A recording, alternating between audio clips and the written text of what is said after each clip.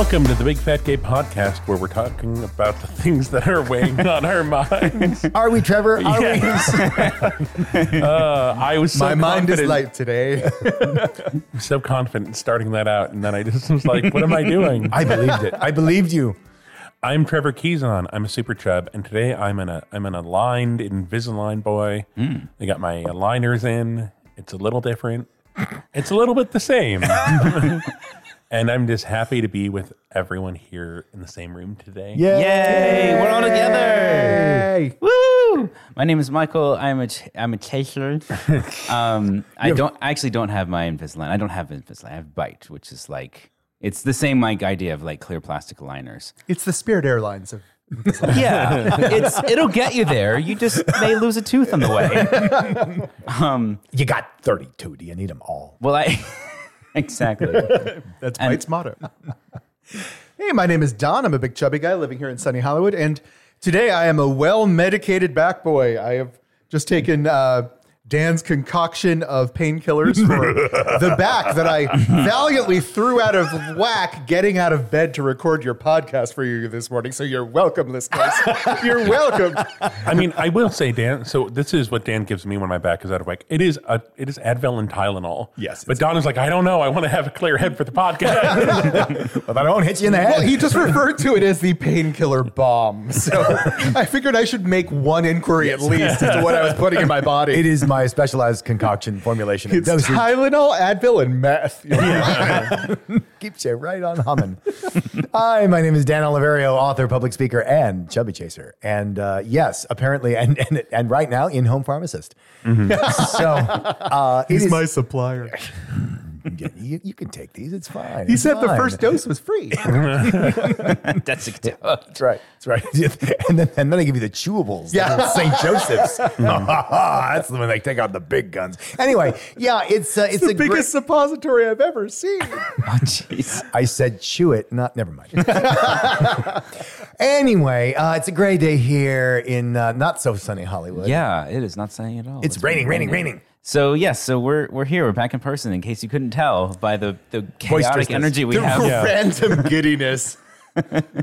And welcome to the show. As Trevor says, gentle listener.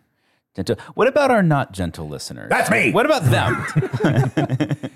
All listeners. They've already been given Trevor's phone number, and they already Give them We have a place for them. Give them the hookup for the store brand Advil and Tylenol. It's called the Naughty Corner. Thank you, Patreon listeners. Yes. Listeners, givers, non-Patreon listeners, all the listeners, all the ears. We give you a little, I don't know, a headphone kiss. We have, we're getting back to it after our moves, our ships, our sicknesses, where we had little things, eggs and Gatorade. But we have Don and I are doing something this month, which Yes. I have some ideas. They're exciting. It's For all a fat. minisode. Yes. Yes. That we've been teasing the hell out of. It's going to be spectacular. But let's get right on to it. Let's do it. We have pop culture, baby. We can actually all hear the music at the same time now. Da, da, da, da, da. We're all dancing together. Da, da, da. I take off my hat. Jazz hands. It's God. So there's a theme to this Yeah. pop culture section, starting off with revisions to Roald Dahl's books. Famed children's author, Roald Yes. Dahl, who is You might know him from as the author of Charlie and the Chocolate Factory, Charlie and the Great Grass Elevator. James and the Giant Peach. The Witches. You did say great glass elevator, right? I tried, but I heard great grass elevator, which is a completely different book. yeah, Okay. it is. Right. But they sure do go high. So anyone who, I don't know, grew up reading Roald Dahl books knows that he's kind of a dick. There is his books are magical, and then also like there's a problematic streak through them. Oh, that is pretty I think consistent. the word you're looking for is fiercely cruel. Yes. Well, and okay, so Roald Dahl was, a racist asshole, but you kind of see how he ended up there. If you read there was a biography of him called Boy that we read in like 3rd or 4th grade that really kind of like, oh, all of his books kind of make more sense now. Right. Because he was just, That's how he was treated by the but British. also like the very clear anti-Semitism that his estate actually acknowledged in 2020. Yeah. Which they released a statement that I sent. So does someone want to read? I'll read it. And you say this is based on the anti-Semitic remarks? Yes. Okay. The Dahl family and the Roald Dahl Story Company deeply apologize for the lasting and understandable hurt caused by some of Roald Dahl's statements. Those prejudiced remarks are incomprehensible to us and stand in marked contrast to the man we knew and to the values at the heart of the Roald Dahl stories, which have positively impacted young people for generations. We hope that, just as he did at his best, at his absolute worst, Roald Dahl can help remind us of the lasting impact of words. So that acknowledges some of it, but also like this isn't the first time they've edited the language of the books. Well, there's two issues here. One is that statement for his anti-Semitism, Yes. and the other is that the Roald Dahl Story Company has just come out with the new expurgated version or edited Yes. version of some of the Roald Dahl stories, taking out some of the, I guess, offensive parts. descriptions Descriptions. of characters. There is that's- some pretty foul stuff in there. Well, let Trevor explain. Yes. So this isn't the first time they've done this. The first edition of Charlie and the Chocolate Factory from 1964, which is the edition that my school had, that Mine too. my first grade teacher had, is talking about the Oompa Loompas going to like deepest, darkest Africa. No, he went to darkest Africa to get the Oompa Loompas. Yes. But, to be fair, he did save them from the vicious Knids. Yeah, it's and just like very much like they are described as black pygmies in the first edition of the book, and they're very happy in their state of living slavery and being paid in chocolate. I think it was. Yeah, it's a hot mess express. Yeah. Oh boy. And that was like even in And there were pictures in the version I had. Yeah. They were not good pictures either. that was, I think, within the second edition they were like, yeah, maybe we should like take this out. In the movie, thankfully, they were orange. Yeah. Right, that made it okay. That made it okay. But so, like I said, not the first time they've updated stuff, but the changes made In this are- version. in this new version, I think they're calling it the 2022 version because that's when they did the edits. It's to the point to where I'm like, it's not really fixing anything. It's sort of like putting an X over over the vowel in a bad word. It's like we can tell what's there. And so like to the extent, there was a really great article in the Telegraph that's behind a paywall. If you have access to that, I would check it out because they go through all of the changes in all of the books. We have a couple. We have a examples. Should we preview, read a couple? Yeah. So this is from Charlie and the Chocolate Factory. So, and this is when they're talking about Augustus Gloop. The original was a 9-year-old boy who was so enormously fat he looked as though he had been blown up with a powerful pump. And the new one is a 9-year-old boy who was so enormous he looked as though he had been blown up with a powerful pump. So they just get rid of fat. Another section. Because that's the bad part. Yeah. Just the word. He's still fat, and they just still describe him as huge. They just took out the word fat. Yeah. The next, once again, Augustus Gloop. Great flabby folds of fat bulged out from every part of his body, and his face was like a monstrous ball of dough. The revision was, great folds bulged out from every part of his body, and his face was like a ball of dough.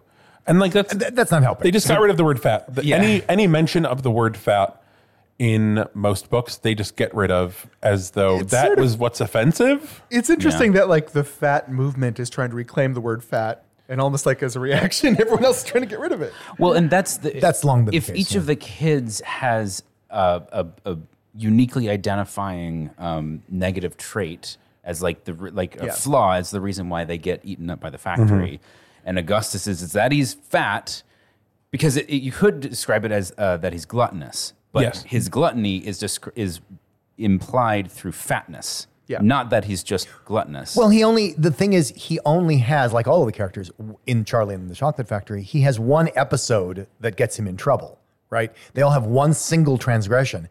And it's described as, like, that one moment is the quintessence of all their negative traits, which we can see on their body, we can see in their personality. Violet eats the gum. Mike TV gets on TV. Augustus takes a drink from the chocolate river. But he was given permission to. That's the thing that always gets me. Exactly. That kills me. He's doing the same thing that all the other children are doing. Yeah, but he's fat. He can't do that. But the only thing I remember from and this is from the movie, I don't know if it's in the book or not, is that he doesn't obey fast enough when someone tells him to stop drinking from the lake because it's not processed enough. Or something Well, the like idea is that he won't stop, right? He's told to stop. He won't stop. In the movie, his mother tells him to stop. Yeah.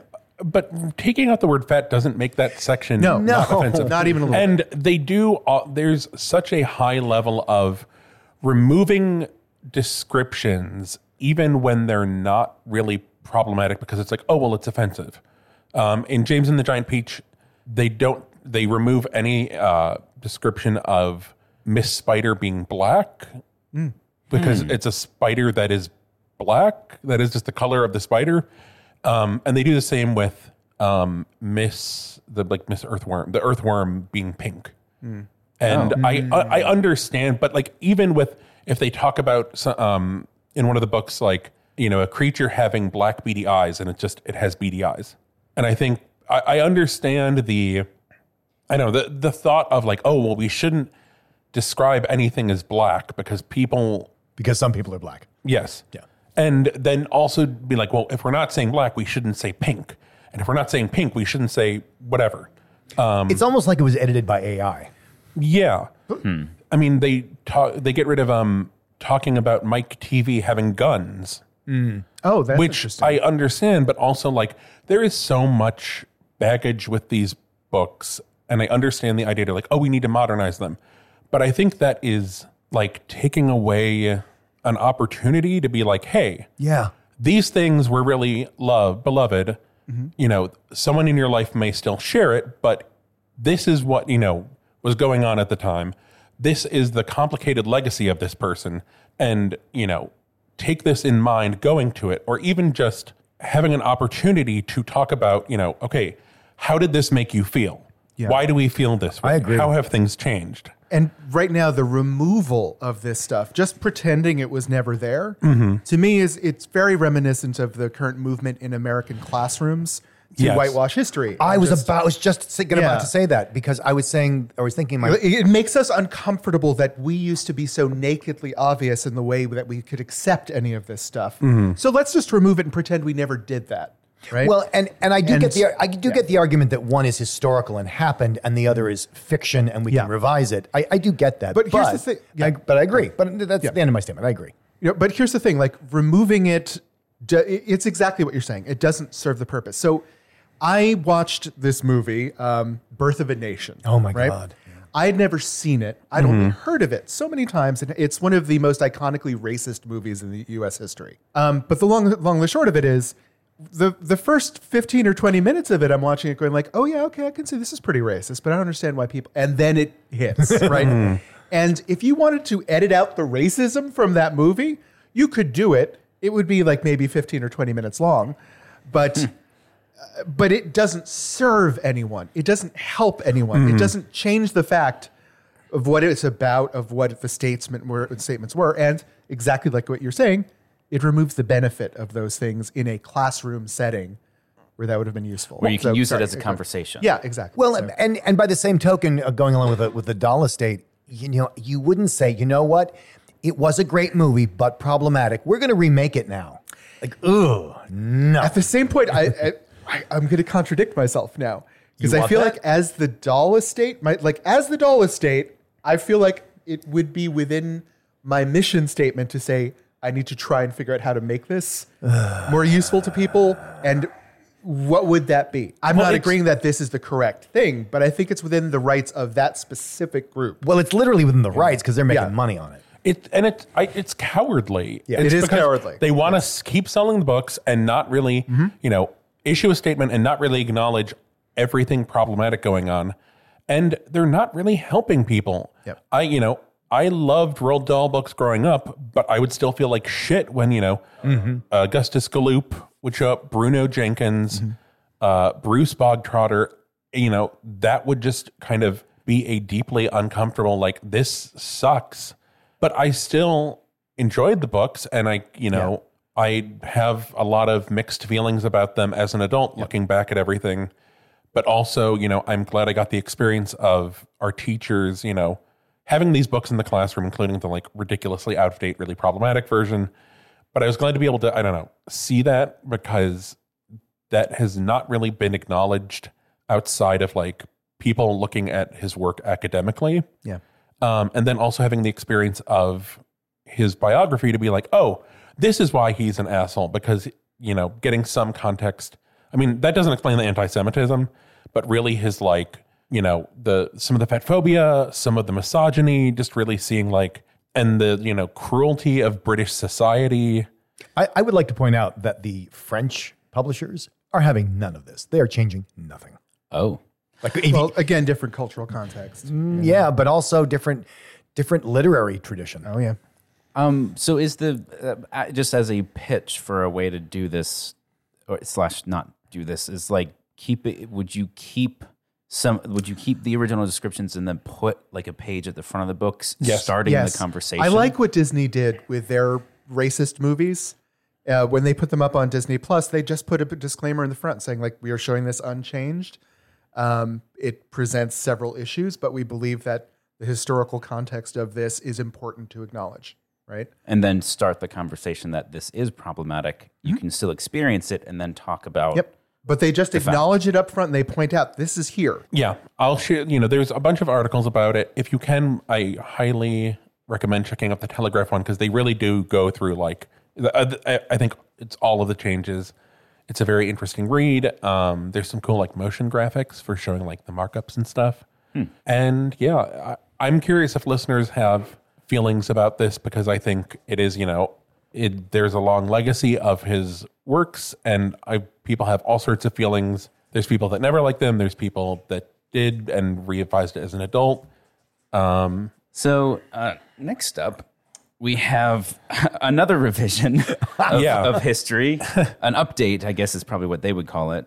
Barney has gotten a makeover / has been redesigned pretty substantially. I didn't recognize him. Yeah, but I gotta say, I don't think he's been redesigned. Like, it's not like he's been slimmed down. It's like better animation. I don't see any slimming, to tell you the truth. No, I think he's just a better drawn character. Well, and if you want to talk slimming, like, so the article that we're talking about and that we'll post a link to is talking about Barney having buccal fat removal. Is that how it's pronounced? Buccal? It isn't, but I like that pronunciation better. We all thought it was, and then Dan looked it up, and apparently it's buckle, but it's spelled Buccal. But no one can talk about buccal fat. That makes no sense. Okay, so what that means is they were basically accusing him of having fat removed from his cheeks to emphasize his cheekbones. Yeah. I don't see that at all. And in fact, when I looked, the first thing that I centered on when I looked at this was his ankles. He has dinosaur ankles now. He has large, thick ankles now. If anything, he is bigger. Well, I feel like the original was drawn by an 11-year-old, and the new one was drawn by a professional animator. Well, I mean, the new one was drawn. Yeah, the first one's a felt costume. Not done terribly well. Yeah. I thought he looked less hippie, but he also kind of looks a little more rotund in the new version. Yeah, so I don't think you can really argue that they like slimified. But they're not even arguing that. They're arguing that he's had buccal fat or buccal fat removal or whatever. Well, they changed the color of his eyes. They changed. There's like a tiny little like fashionable gap in his teeth, which I don't understand.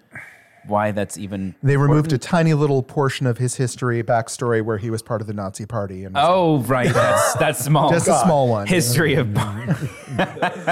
So is it really is this really the same thing? No, I don't think so. I mean, they updated the design of the character, but he's not any slimmer. No, it's almost like the tabloid or whoever came out with this article is trying to sensationalize this as like, wow, even Barney gets cosmetic surgery in this era of lookism. It's like, no, that's not what happened.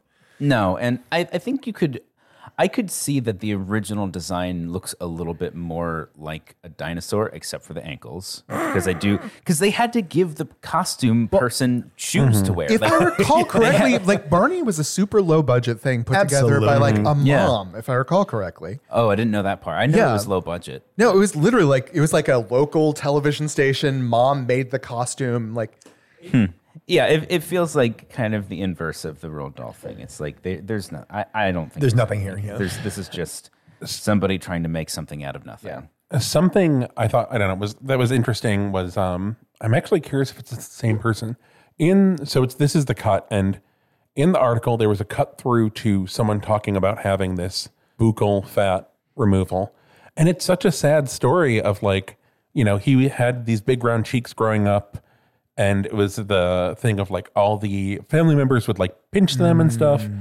And it just, he caught this complex, and he's very happy with the plastic surgery. But I don't know, seeing the picture of him as a kid in it, like made it sad for me. Yeah. I think especially because I was someone who had what in my family, I think I've talked about this, called choochable cheeks. Oh God, yeah. And then they would, all the senior family members would chooch my cheeks. Do people really did that? Oh yeah. Yeah. That wasn't a thing that ever happened to me. They go chooch. Welcome to Chicago, everyone. No, this was, I think, like a Long Island thing, because it's all my East Coast family. Oh yeah. Wow. They go, I just got to chooch those cheeks. Oh. So Barney, I don't know. Barney, do your thing. Yeah. I mean, go off, sis. I want Barney to be like really gay and like clapping a lot. Like, I love you. You love Like me. the emoji. Yeah. Okay. I think it's time. It is. Is it time? Yes, it's time. Are we going? Eagle, I saw you. That was good timing. Fat Watch 2023. The lag-free edition. Yeah. The non-distorted music edition. I love this Fat Watch. I want one of these everywhere in every goddamn city in the United States. What are we talking about? What do you want? We're talking about clothing swaps. Oh yeah. Yes.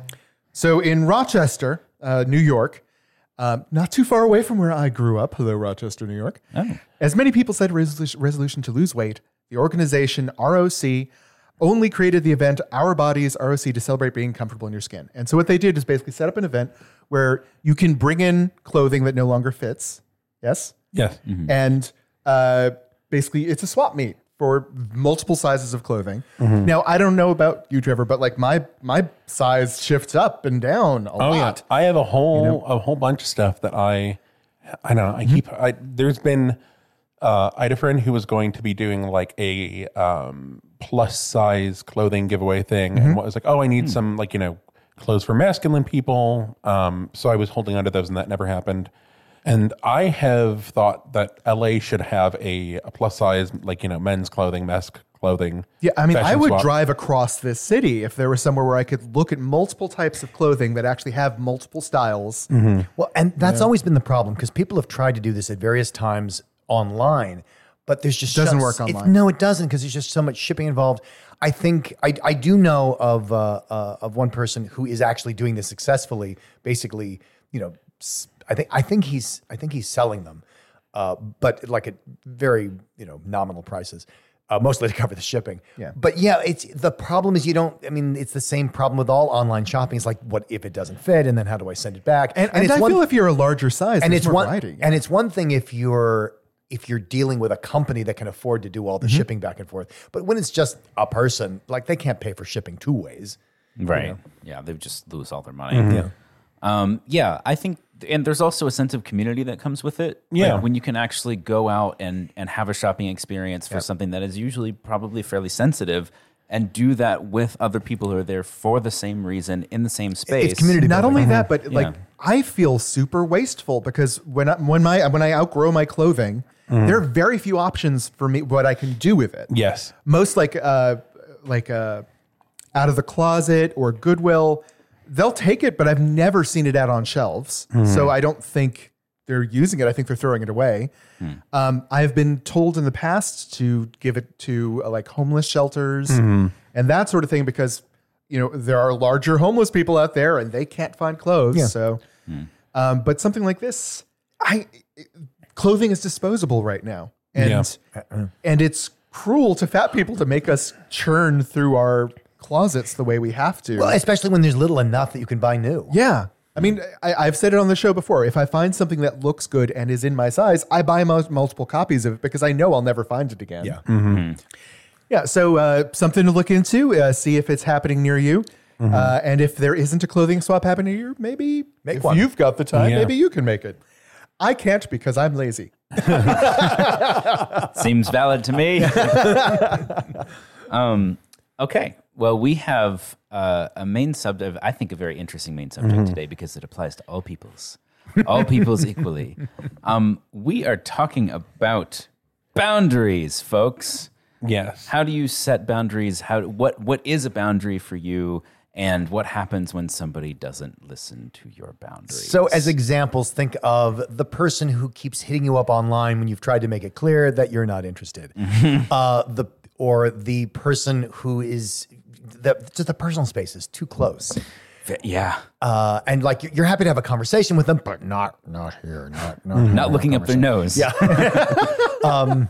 I used to teach English as a second language, and so I'd have people from all over the world. And I remember one day, this Japanese student was being slowly chased around the room by a Middle Eastern student because they kept adjusting their personal space. And they'd have this conversation, and the Japanese man would take a step back, and the Middle Eastern person would take a step forward. And like this was happening over the course of like 10 minutes. And in 10 minutes, they managed to migrate halfway around the room. That's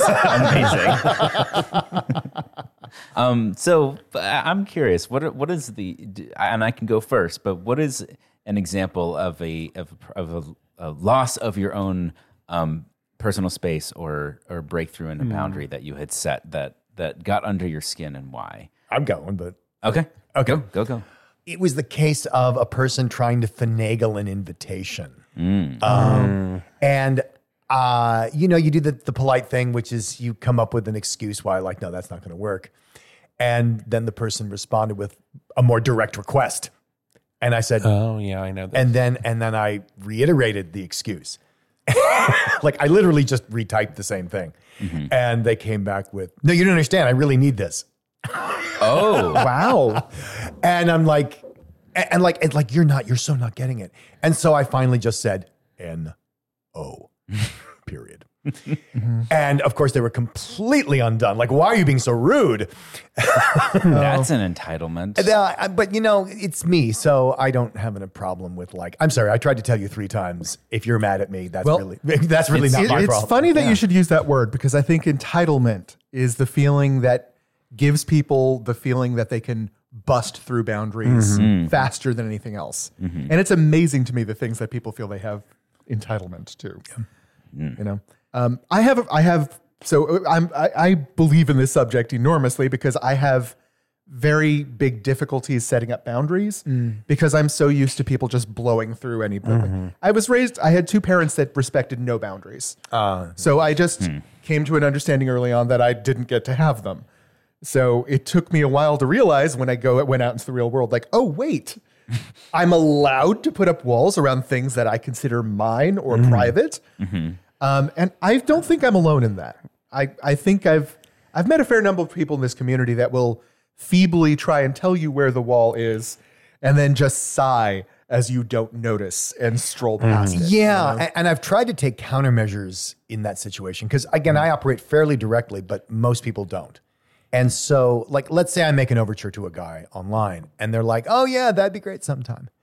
And I'm like, is that a blow off or is that they don't know how to make a date, which I find is very, very common. I think anybody who's ever operated on a dating site knows that most people are not like, oh, yeah, that sounds great. How about Tuesday?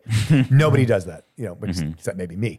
And so it's, I want to know, like, I'm fine with no. I'm a big boy. I can totally handle no. I get that a lot of people can't. And I get that a lot of people don't want to say no. And in fact, in a lot of cultures, the last thing you ever say is no. Like, that's not a vocabulary item. You say, I'll try. You say, maybe. You say, oh yeah, let's see if it works out. You say anything, but you don't say, no, thank you.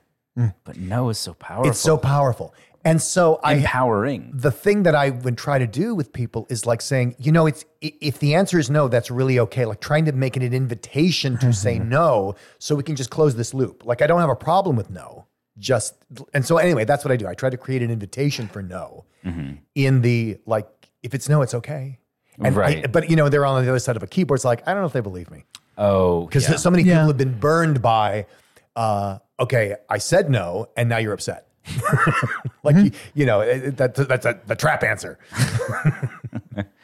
Yeah, it took me a long time to learn how to say no. I am not necessarily an expert at it in terms of experience, but I feel like I now have my head wrapped around the idea that if I say no, what's a good example? Oh, okay, here's a good example. There was an instance where within the last few years where I had an interaction with somebody online where it was like, basically just getting to know somebody, chatting online, social media at its finest. And eventually there was like, I'm interested. They said to me, I'm interested in you.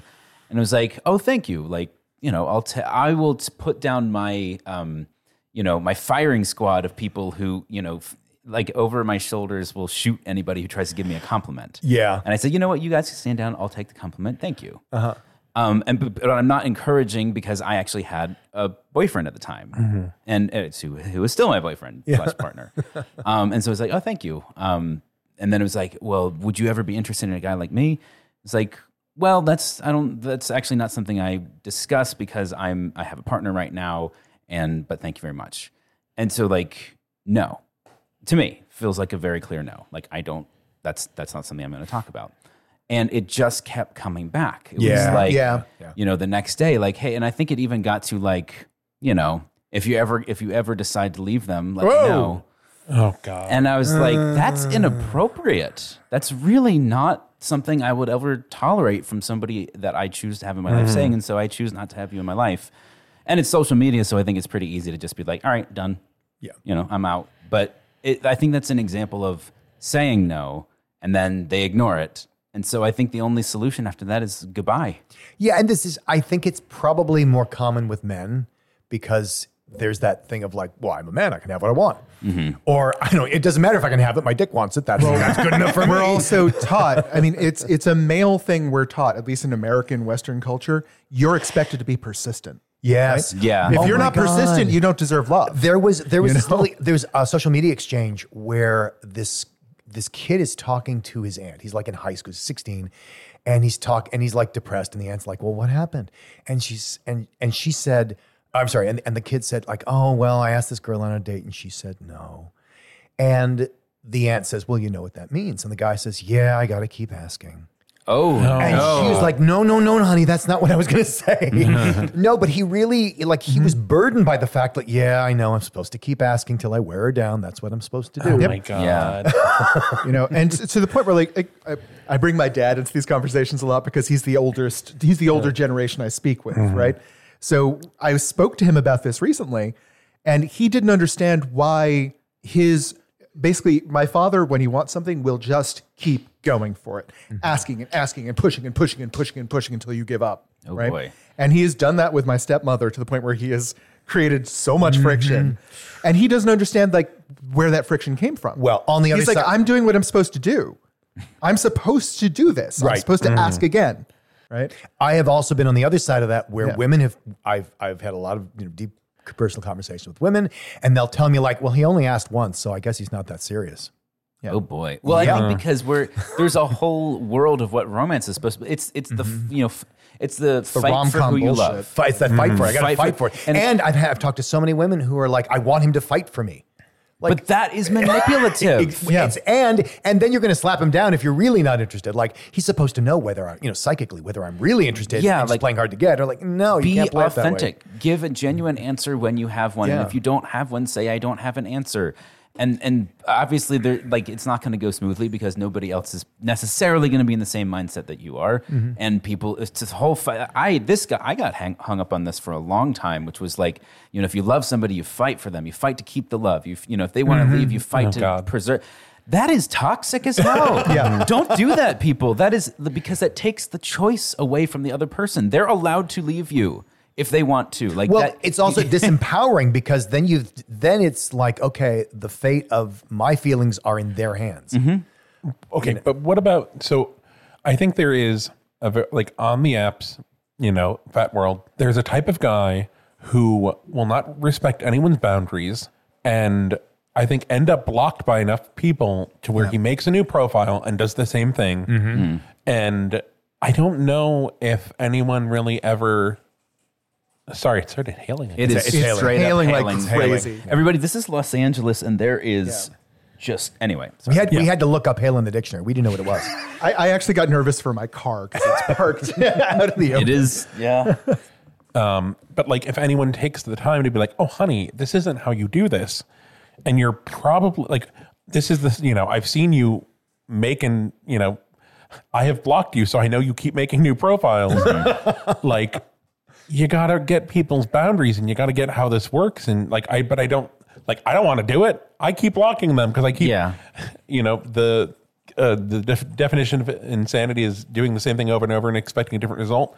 Like engaging with them and be like, maybe this time they're not going to just start sending, I'm not going to say hi and then get, 8 dick pics in response. So I don't get onto, what do you call it? Facebook Messenger a lot. And I don't have the notifications turned on, right? I have been approached, I think it's 3 or 4 different guys.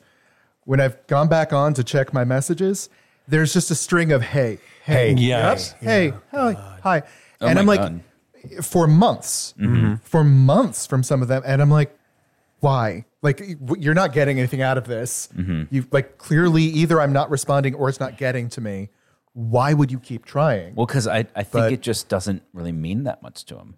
I think they throw it out there to see if you come back, and then they do it again, and they do it again, and it's like if you were to respond to that, the value of that interaction would be insubstantial. I think they would just see what they can get out of you. Yeah, but it's just like a hey, like whenever they think of like whatever it is they might be wanting from you. I for a while I assumed they were bots, but then when I looked at that, it was like, no, those are actually different things you're saying. Like, okay, We've come a long way when people can aspire to be bots.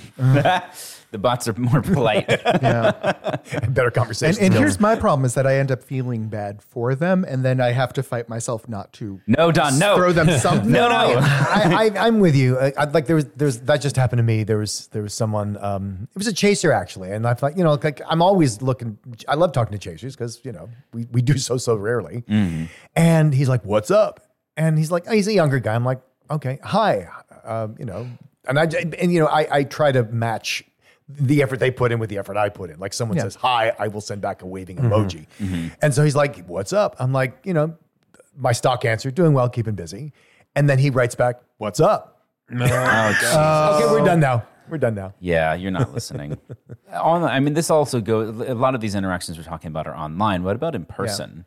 I mean, we talk about this a little bit at Bigger Vegas of like, my strategies for when people break my like physical boundaries. So like the whole, when someone comes in to kiss you, like as a like, oh hi, like Especially smooch. during the times of COVID.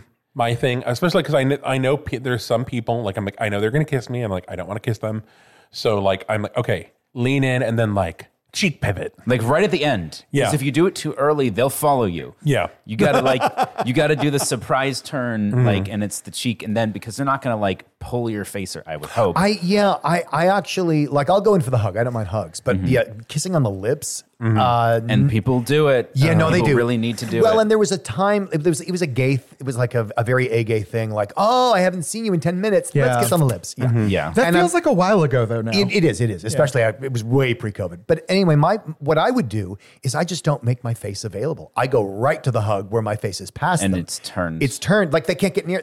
I don't even have to deal with the cheek thing. I think you have a little bit better time of it because you're so tall. Because I've tried to do that exact thing and they will follow me. Oh, like they will. Well, but it's. I mean, Try you this. go past them. You because you're above their head. No. Try this. It's rather than going in, go for the hug with the wide arms. If you go for the eggs for the wide arms, you are yeah. That's a good broadcasting, idea. this is a hug. You are not kissing me. Yeah. I do that all the time and I never get kissed. Because I see the kissers coming, arms wide for the big hug. Because now, look, Yeah. I'm enthusiastic to see you. I am happy to be hugging you. If you lot don't of take time- this hug, I hadn't thought of that, but I do that. Let me ask this though, because a lot of times it has happened to me, again boundaries where it will start with a hug. It'll be like, hey, how are you? It's a hug, and then they'll keep their arms back as I'm trying to pull back from the hug, and that's when the kiss happens. Wow. It's like they won't let me go until a kiss has occurred. No, that's creepy. Yeah, that's no, officially it is. creepy. And this is different people, like, and some of them, yes. So that's how it's happened to me. Probably Have you had that? 3 or 4 different I guys. think, I mean, Michael, I don't know if it's the tall thing, but I think it is the sort of like big muscle guy dominant thing where I don't deal with a lot of shit because people don't pull it. Yeah, 'cause And that's never happened to me either. So that might I be think a my factor. tolerance, my ability to convey zero tolerance for that now is substantially higher than the last time this happened. Yeah, I think you're right. So I think there's that. Well, because really there are signals that one can give off without outright smacking them. And it's not that I smack them, but I mean, I've told Trevor this. Like, I do have a technique. I've told you this. It is the metaphoric rolled up newspaper over the nose. No. No. And I've done that with people, and it works. It's like you do it once, they're fun. I mean, It's just that sort of like interruption. Yeah. Where like, don't do that. Don't do that. And they're like, oh, okay. And then you just move on. Yeah. And they're fine. Yeah. No, I'm not actually hitting them. But there's there's the rebuff. I'm glad you said that because I was picturing an actual like swat to the nose. No, it's like when the dog gets in your face and you just give it a tap on the snout and it goes, oh, hello. But Dan's so strong that tap is more like they go flying. Hulk smash. Hulk tap on nose. Does this apply to like anything? Because I think something that's more common for like chubs gainers, just like fat folks in general, is like the handsiness. Which my approach to that is like, I mean, if it is like depending on how the interaction's going, pulling away, or if it's like a nice interaction, but I'm like I want to kind of like I don't want to bop them on the nose, kind of like carefully removing their hand. And kind of like making it almost like a hand thing, or if it's like both hands, like grabbing their hands and be like kind of like doing this thing and then like putting them down. Did you learn that from me? Because I don't think so. That is totally a technique. I like use. Dan's suggestion of the taking of the hand and then like patting the hand, Whatever to, like, you make wanna a do with point it. and then returning it to them. Like I like that. Yeah, because they've got their hands going somewhere you don't want it to go, and you just take their hands and like, oh, so good to see you, and clap them, And back. give them right back. You give them right back, and it doesn't occur as a rebuff, but I call it a redirect. So what about the poor Japanese guy where it's not something overt and really aggressive and direct? It's just you're too close to me right now. Just say it. Right? I mean, I have like because I've had that where it is just like someone who is like they are not getting personal space, and it was in a pool, and I was like initially like backed against the wall, and I was like moving and just trying to create more space, and they just kept going. I just had to disengage because there was no way to like be like I just get out of my fucking face. Yeah. Well, because if you don't take care of it, it does rise to that. This is an example of what I call the rolled up newspaper. I will say, hey, could you just move back a bit? I need a little more space.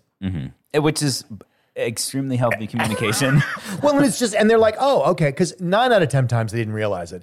1 out of 10 times you'll get the jerk who's like, well, what's wrong? Do you not like me? I'm like, I need a little more personal space. Do you have a problem with that? Like, I'll make it their problem. Like, do you have a problem with the fact that I need personal space?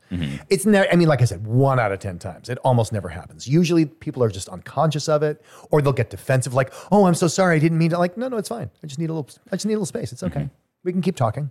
I mean, I have had with like touching stuff, like removing their hands, because I would do the thing of like the playful thing, and like it was not getting across. I'm like, okay, we are not. You're like, you are not touching my face. Like we are not doing that. Yeah. Like that is just like I'm happy to keep talking to you, but you're not putting your hands on my face. And you just said that, right? Yeah. Did it work? Yeah. Yep. Well, because they don't get it, obviously. That's why they keep doing it. Well, and a lot of people, their nature is to push boundaries until they're told no. And that's all they kind of want to be told no. And if they aren't told no, they're just going to keep pushing and pushing and pushing. Well, more than that, I think they get a little lost. Like, is anything possible? Because that gives me no guidelines. I think it actually can get scary for someone when the boundaries are invisible or gone and they don't know what's right. And so they're spacewalking. So there's a lot to talk about with boundaries. But I think the clearest, just be communicative and direct. I think, and it's difficult. And if you can't muster that, at least understand why people aren't hearing you. Because if you're not communicating, then what could they possibly know about you? I would also love to hear listeners' tips about boundaries. Yes. Yeah, absolutely. No tip today, but we do have a bit. We do. I figured since we were talking about boundaries between people, that what is the clearest boundaries that we can do is actually the boundaries we've drawn with lines on maps between countries. Literal borders. And so, like, literal borders can create some weird-ass situations. So, like, where I grew up, there was this place called the Catamount Ski Resort, right? There was a restaurant there called the Swiss Hut that the New York and Massachusetts border went straight down the middle of the restaurant. Inside. Holy shit, right? Of course So, it did. on one side, if you were sitting in Massachusetts and you were 20 years old, you could order alcohol. Oh my God. If you were on the other side of the restaurant, you couldn't. And I was also warned when I applied for a job there that I would be able to serve alcohol on one side, but not on the other. That's maniacal. It was very weird. That seems like a trap. It seems like why they built it there. So here are some borders between countries that have made things difficult in different ways. Okay.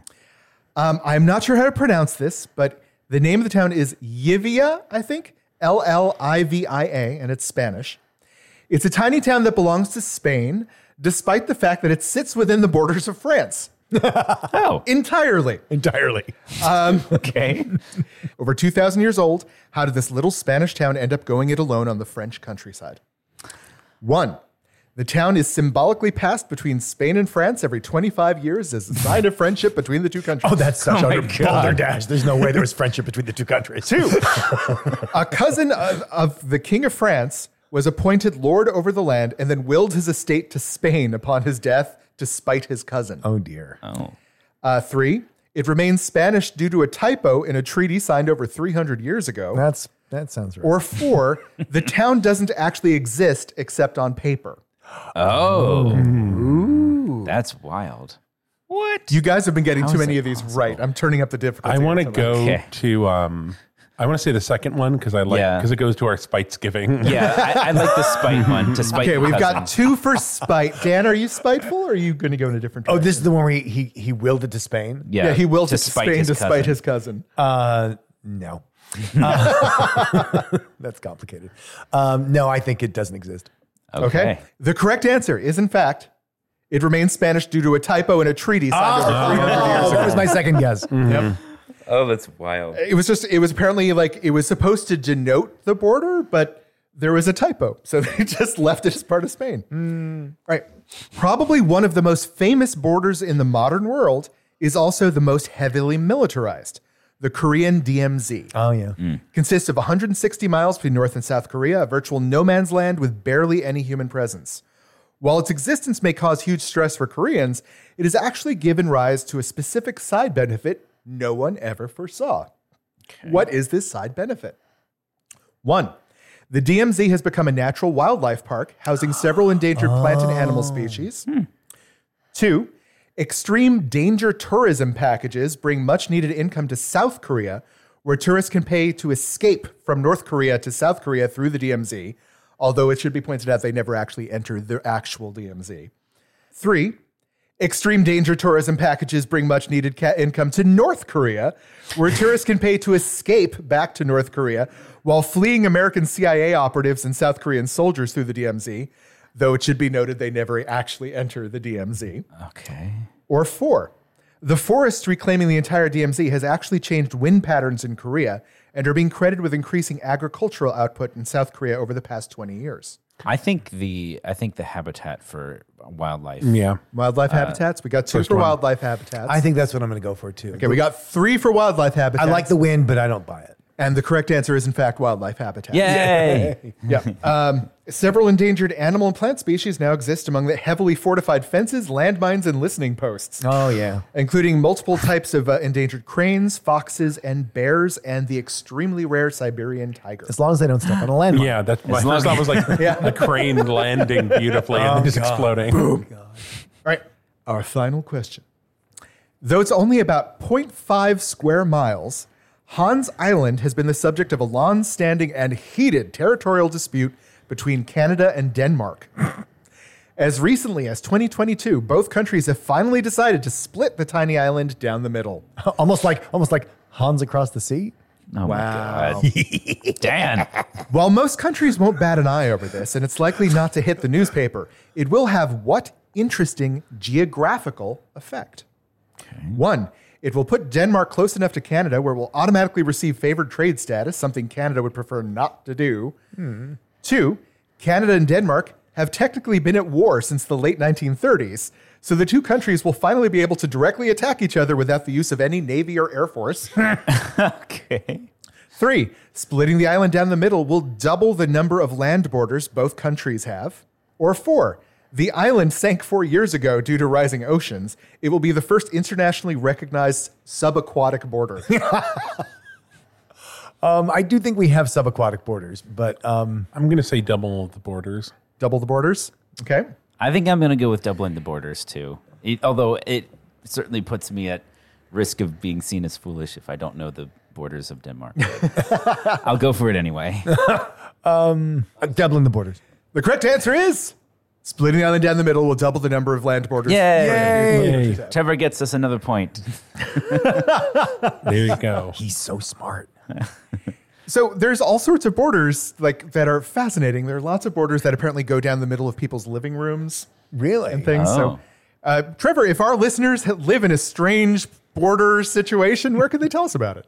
Well, we're on Instagram and Twitter as @BigFatGayPod. We're on Facebook as the Big Fat Gay Podcast. Leave us a 5-star there. 5 stars everywhere. 5 stars. Support us on Patreon at patreon.com/BigFatGayPod.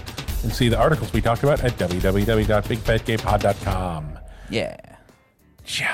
Well, maybe... Sorry, oh God. Maybe you have to burp. And you're Trevor.